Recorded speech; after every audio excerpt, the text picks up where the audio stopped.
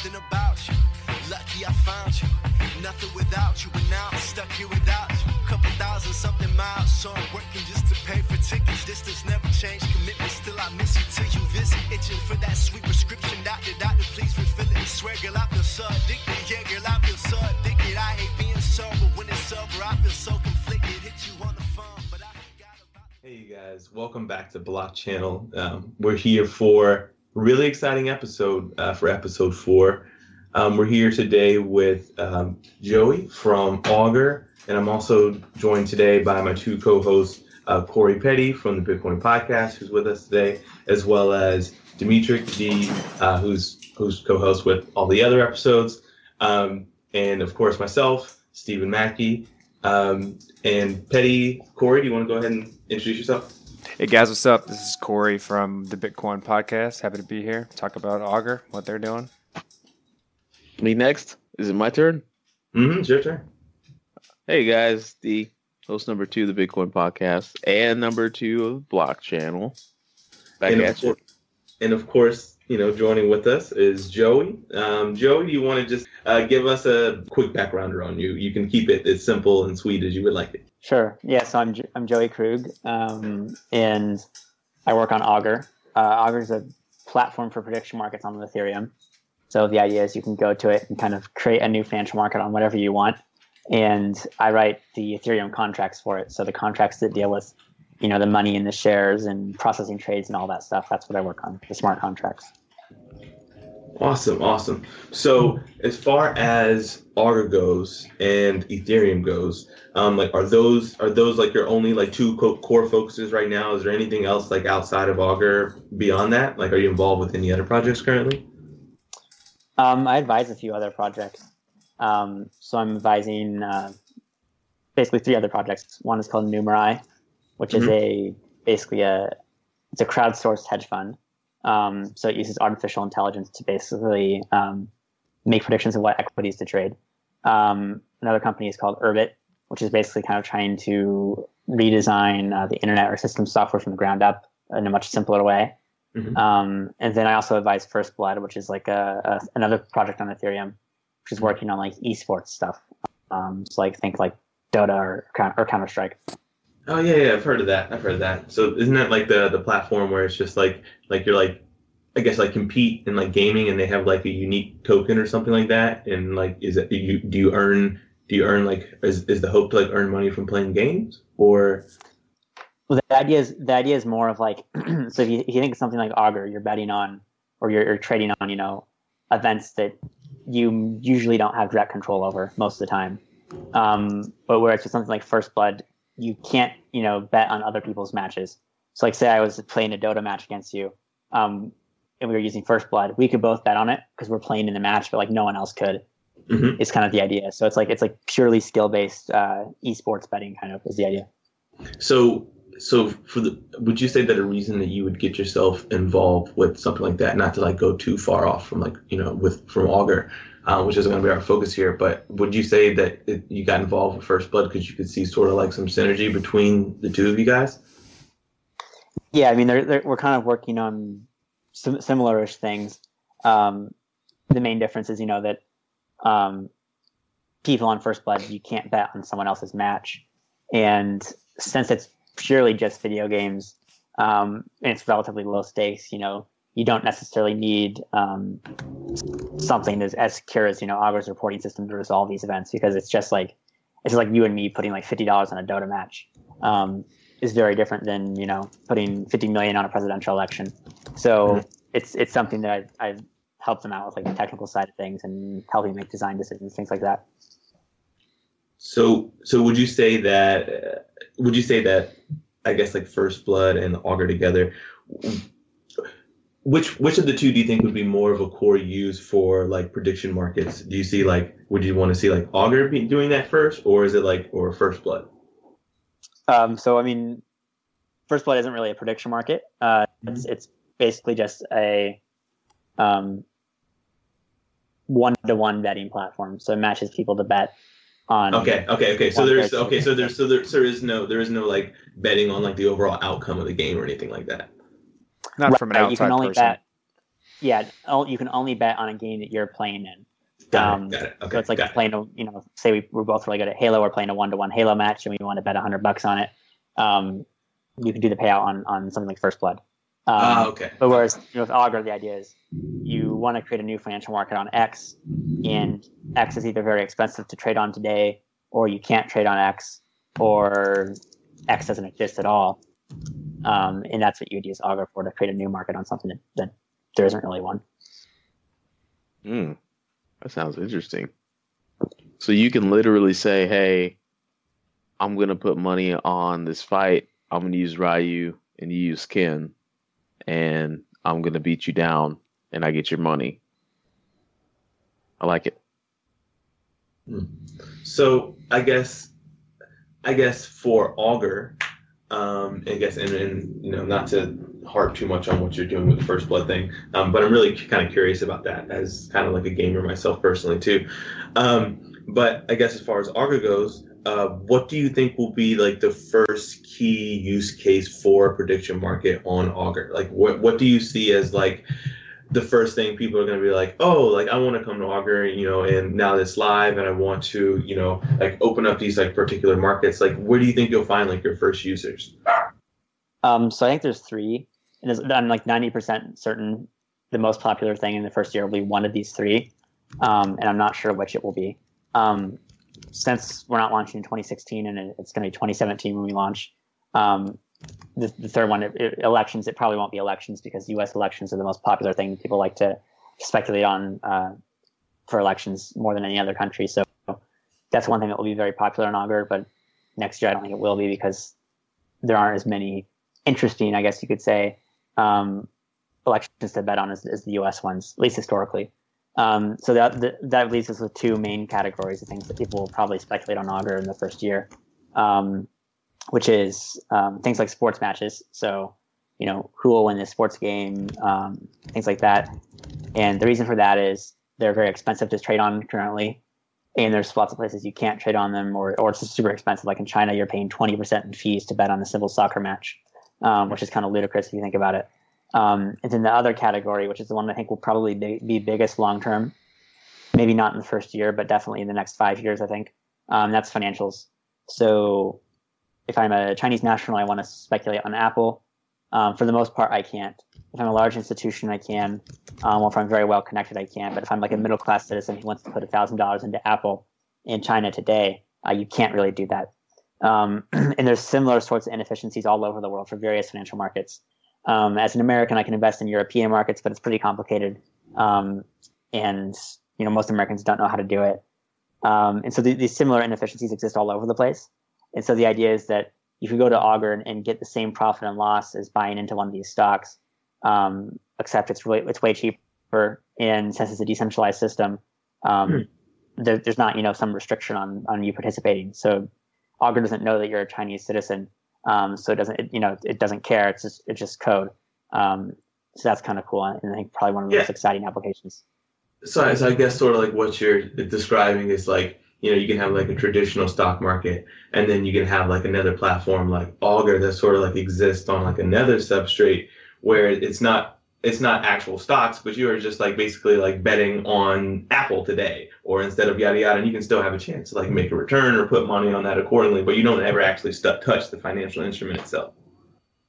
Yeah, that's right. And actually, even in existing financial markets, there's stuff that's kind of similar to this. Like if you look at options markets, a lot of the time people, they technically do touch the instruments themselves at some point. But a lot of the time, then if you just immediately close it out, so you can think of a prediction market platform as kind of being similar to options markets in a few ways, because if you think of options markets, they're like, what will the price of this company be 2 weeks from now, 4 weeks from now, 6 weeks from now, 2 months from now, 2 years from now, and so on. They have different expiration dates, and so prediction markets are similar. They have expiration dates on them. So you could have a market on Apple. It's like, what will the price of Apple be in a year? You could also have another one that says, what will the price of Apple be in 3 years? And the profit and loss on that is actually basically the same as any existing options market. Of course, it's different than if you just bought Apple, because if you bought straight up Apple, you get dividends, which is the main difference between participating in a regular stock exchange and using something like Augur. I mean, I'm almost kind of curious if you could use something like Augur and then find and figure out a way to also offer out like dividends for individuals that are like constantly making like, good predictions on like a certain stock. I bet there is a creative manner in which an individual or, a business could make a pretty good amount of money on that.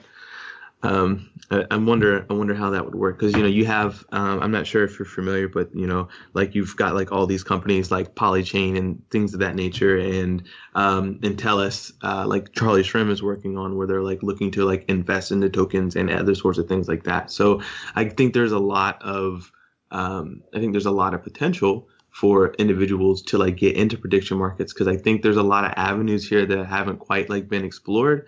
And then like when you like talk about them out loud, like when you talk about like, hey, like you can kind of trade on against the stock market, but with the prediction market, right? Like that's plain obvious now that you've told me that, but that's something I had never even thought about, like for a second, like as that being an option. So I wonder like where it would evolve from here, like once developers get their hands on something like this. Yeah, that's a good point. I mean, something like Augur or prediction market it's a very general tool. So the thing about building tools, which is kind of neat, is most of the time the people who built the tool barely even scratch the surface of what you can actually do with it. So the stuff we're discussing now, it sounds cool, but there's probably stuff that's 10 times cooler that we haven't even thought of, that will end up happening on it eventually, I think. So while we can stay along that same vein of developer interest, like what are there any developers that are showing interest? Like who's going to be the first to build something awesome with Augur? Can we get some exclusive stuff? So there's a few people working on like building things on top of it. None of them have like officially announced anything yet. It's all pretty early. But what some of the stuff is kind of like, you can kind of think of it as like, okay, so you have this platform that's pretty generic, and people are looking to make kind of like focused things on top of it. So like, it may make sense to trade differently on a UI that's for sports than on a UI that's for financials, because historically you just trade differently. So if you want to maximize the number of users on the platform, it makes sense to have different UIs for those. So people may build like focused UIs for certain things. Yeah, that's the way I kind of saw where a lot of this is going, where Augur provides a ton of data relevant to people making bets on various things, and also like future outcomes of possible news events, and people can then essentially accumulate that data and let it add on to whatever application they build. It allows other people to kind of amplify the things that they build based on what people think outcomes of that are relevant to what they're building towards. Like say, for instance, it was the election going on and Augur was working, and then you had a full force of people betting on the election outcome. You could then pull in live statistics based on, real polls backed by money, as opposed to polls backed by nothing from Augur to show on your site, as opposed to who what the current consensus is on what people think are going to win. Yeah, that's where it gets like super futuristic and super cool, because it's something that seems like it's way off. But seeing that in practice isn't really that far off. It's less than a year away. Because eventually what we want to do is with the UI, we want to have it so Google has this stuff called like semantic web, and it's where you can basically make a site so when Google search crawls it, how like when you ask like hello Google or whatever it's called, or like Google Allo, their chat thing, you ask it a question and the AI gives you a response, and sometimes it has like little cards that give you information that they kind of generate from search. Or if you search something on Google, it always comes up with a restaurant, it'll give you like little information. You can sometimes view the menu, things like that. What's really interesting is you can do this for any site, and Google has like basically a framework for doing this. Mm-hmm. So anyway, long story short, what would be super cool is if we could get it so when people are Googling like things about certain events, whether it's a political event or something else, if they have the right keywords, maybe an Augur market result would show up, and it'd say, well, Augur says there's a 53% chance of this happening. It's kind of the long-term, like, kind of futuristic. What can this actually do for people? So I see like, Augur works off the law of large numbers, right? You gotta have a lot of people using this platform to create these real good statistics, or like it's decent statistics, and that is kind of based on people using your platform, which is based on, is it based on people using Ethereum? Like, how do you see the growth of Ethereum factoring into the growth of Augur, which gives you those numbers that you need to have good statistics? So I think growth of Ethereum is helpful for us. It'd be silly to say otherwise, right? Yeah.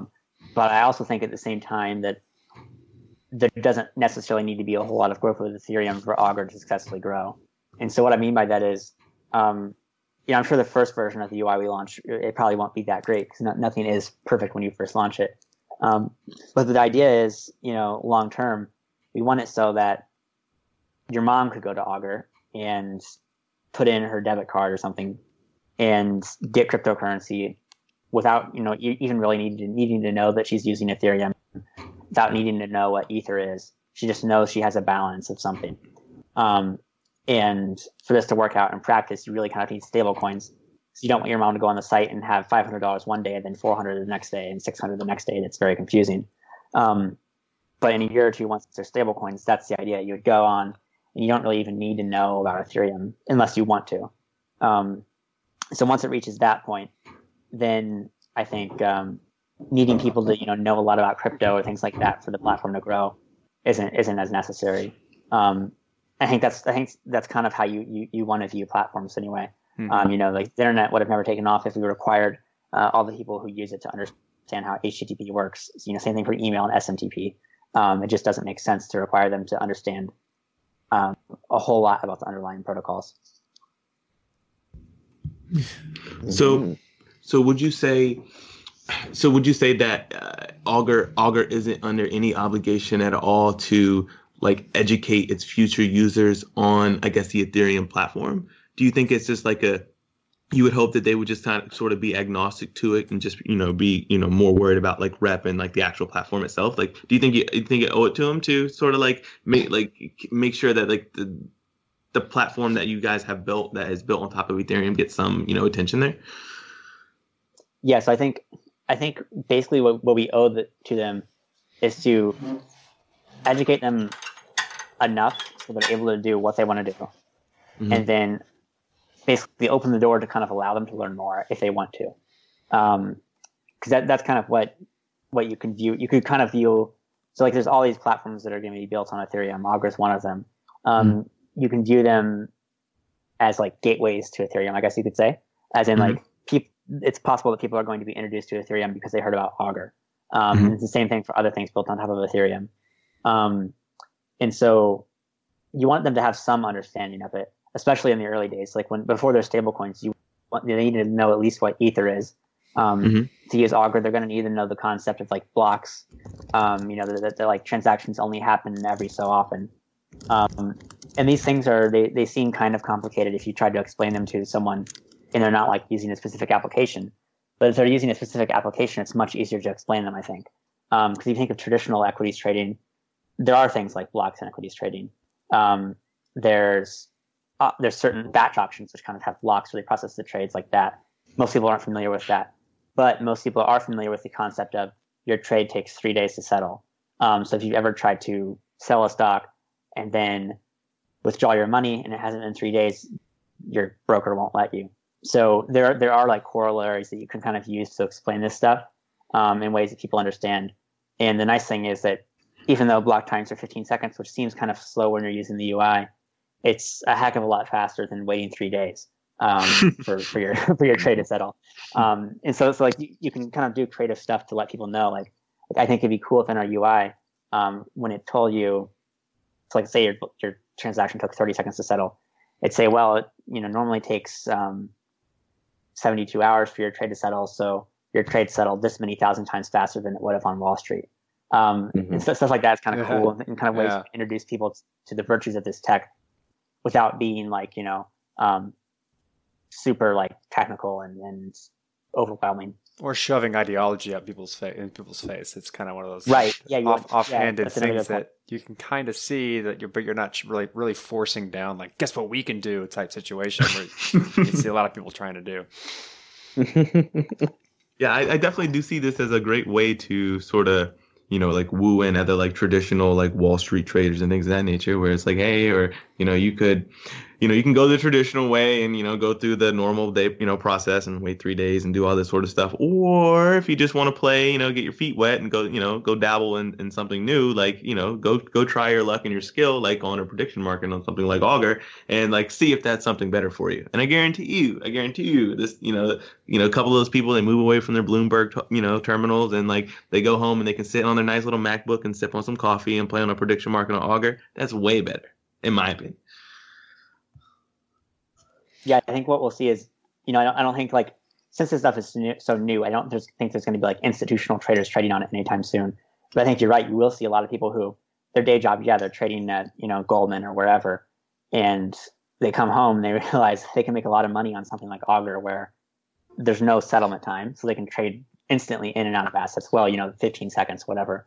And then they can trade on a lot more stuff than they can trade on at the NYSE or even the Chicago Mercantile Exchange. There's just so many more options that will be available on Augur.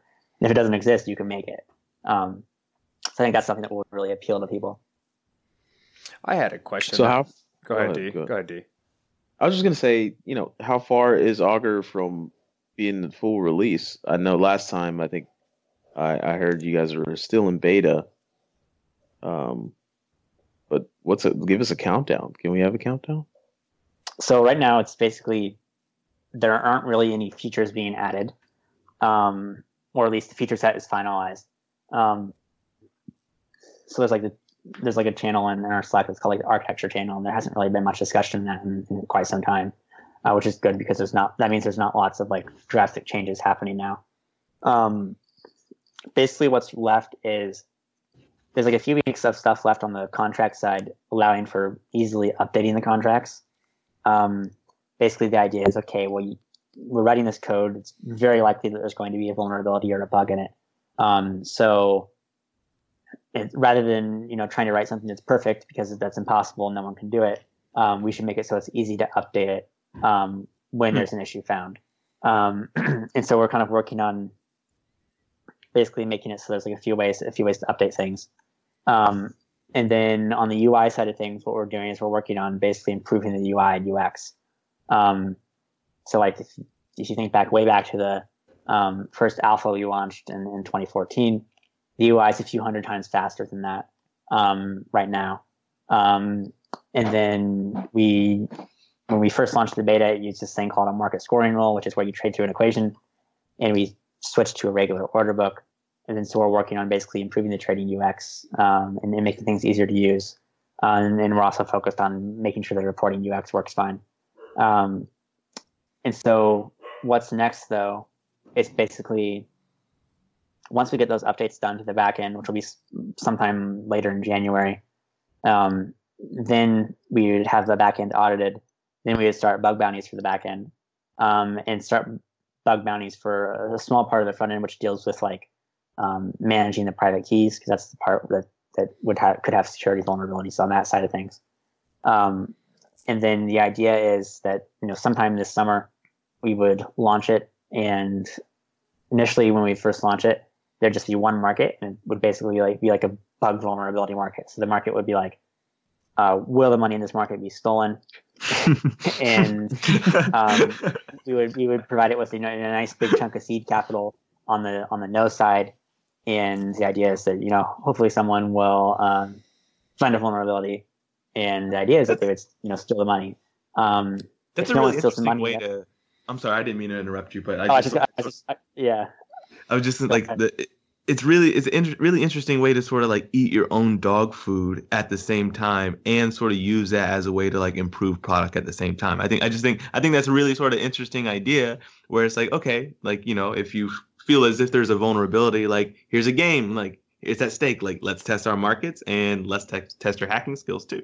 I just think that's brilliant. I just wanted to make that. I'm sorry. Thanks. So it's actually not my idea. Some professor or something, or some academic from Europe emailed me about it.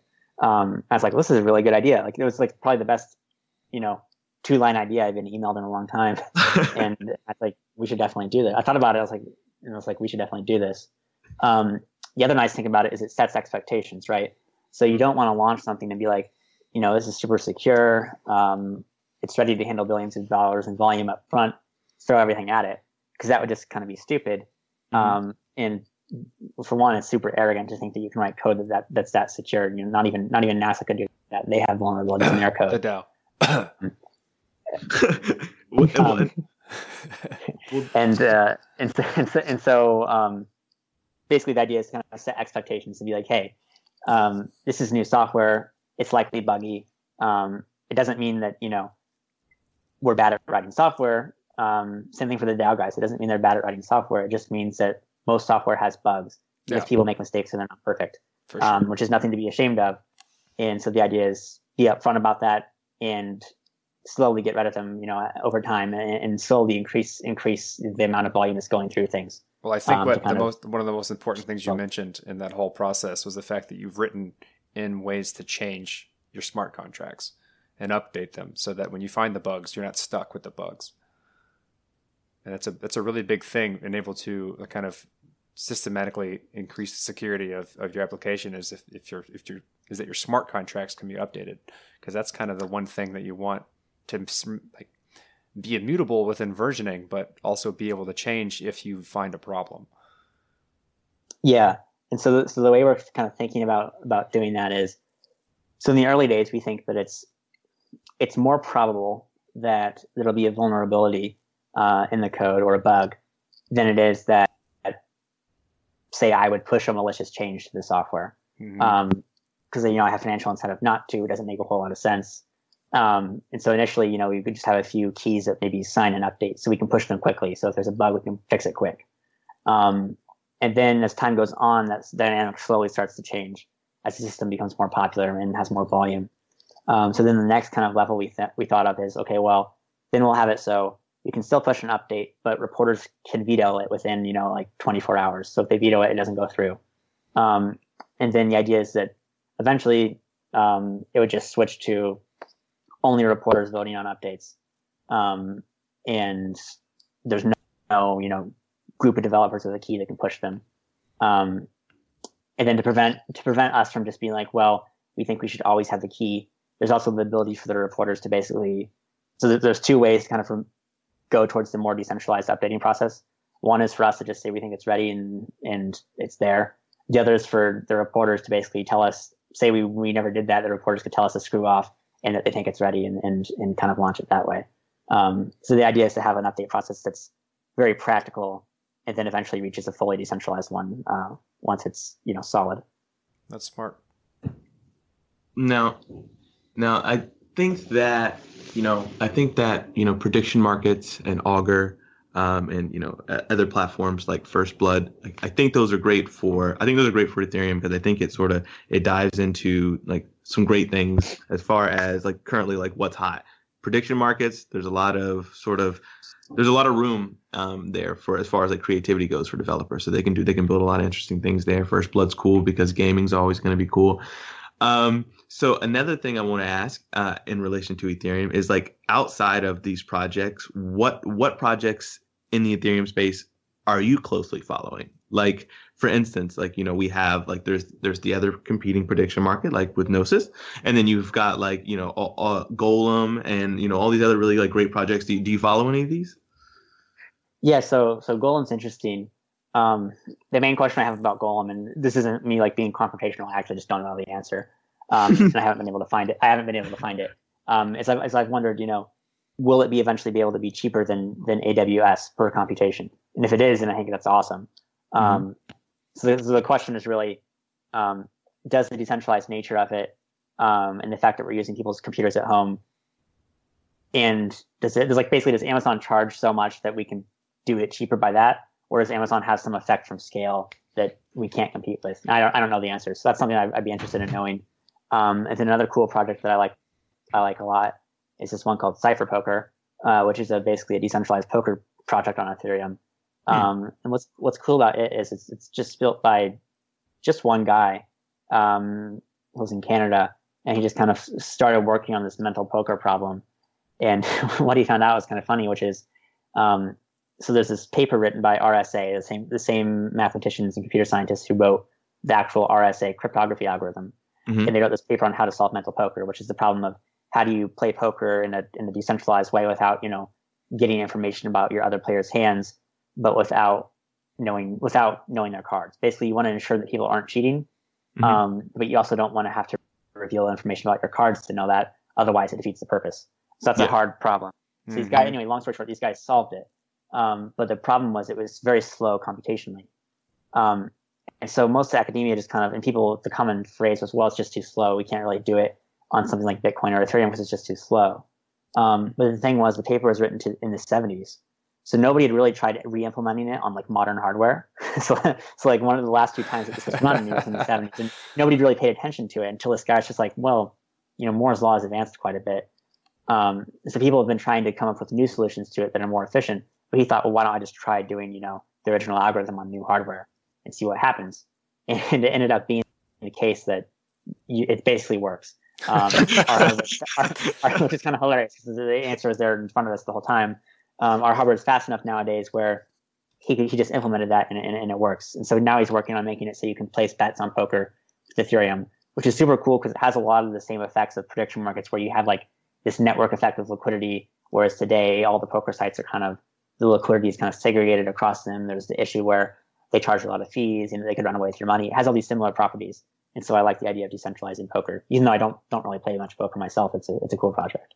So would you say, are they going to have like a crowd sale or something like that? Or is he just like working on just software for open source?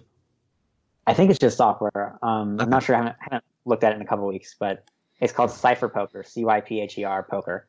If you want to check it out, it's something that there's not a lot of eyes on, but more people should pay attention to it because it's super cool. Yeah, no, that's awesome. I'll definitely put it into the show notes too, so people can check it out, and I'll check it out too. I like it when people dig up old scientific papers and they're like, oh, let's repurpose them, because that happens a lot in like the cryptography space. So I think that's really awesome that happened, and that it's like hopefully somewhere down the line it'll make someone money. But yeah, that's great. So I guess as far as Augur, so you saying like you guys are probably hoping to have, a launch like sometime like around like the summer time frame. That's just like sort of like the soft window you guys are setting right now. Yeah, that's right. Okay. So I guess between like now and then like for Augur, do you have any sort of like predictions for like what will happen, like in the Ethereum, I guess, ecosystem between now and then? Like, do you foresee us having any issues before we like move forward, like with Metropolis? Do you like, what's sort of your view on the current condition? And we'll close out with that, just sort of like as like, what do you see going on for Ethereum for the next few months? Yeah. So I think, I don't foresee any like major problems. Of course, I didn't foresee the last few forks either. So, so take it with a grain of salt. I do like that Ethereum is it kind of has a propensity to fork, and to some people that is heresy, and to some people that's a breath of fresh air. And to me, it's kind of a breath of fresh air. I like the idea of iterating quickly. Eventually, Ethereum will reach a point where it has enough stuff built on it that it can't, do these rapid forks like this, and it needs to be more stable like Bitcoin. But we haven't gotten there yet, so I think we should take advantage of the time we have now, which is in its nascency, to basically iterate quickly. So I like that the Ethereum team's doing that. I think over the next few months, especially the rest of 2017, you'll see a lot more decentralized applications going live on Ethereum, like a lot more practical ones that people are actually using, like prediction markets and poker. And there's probably others that I haven't heard of. And then, let's see, anything else? I think we might see some first stable coins on Ethereum. So basically, coin, if anyone doesn't know, stablecoin is a coin that's pegged to some fiat currency, so the dollar or the euro or the pound or whatever. And those are important because the average person doesn't want to trade on Apple when it's denominated in Bitcoin or gold or Ether. And so for practical applications, we need those sorts of things. For things like poker, where it's very short term, betting in Ether, betting in Bitcoin is perfectly fine. I think the final thing we'll see is more, off-chain applications. So we're doing some of this stuff with Augur, with basically placing orders on the book and storing them off-chain, and then you settle them on-chain. And I think with the I'm trying to remember the name. Oh, this is another cool project, Raiden, which is like Lightning works on Ethereum. State channels. State channels. Yeah, it's called state channels now. New fancy words.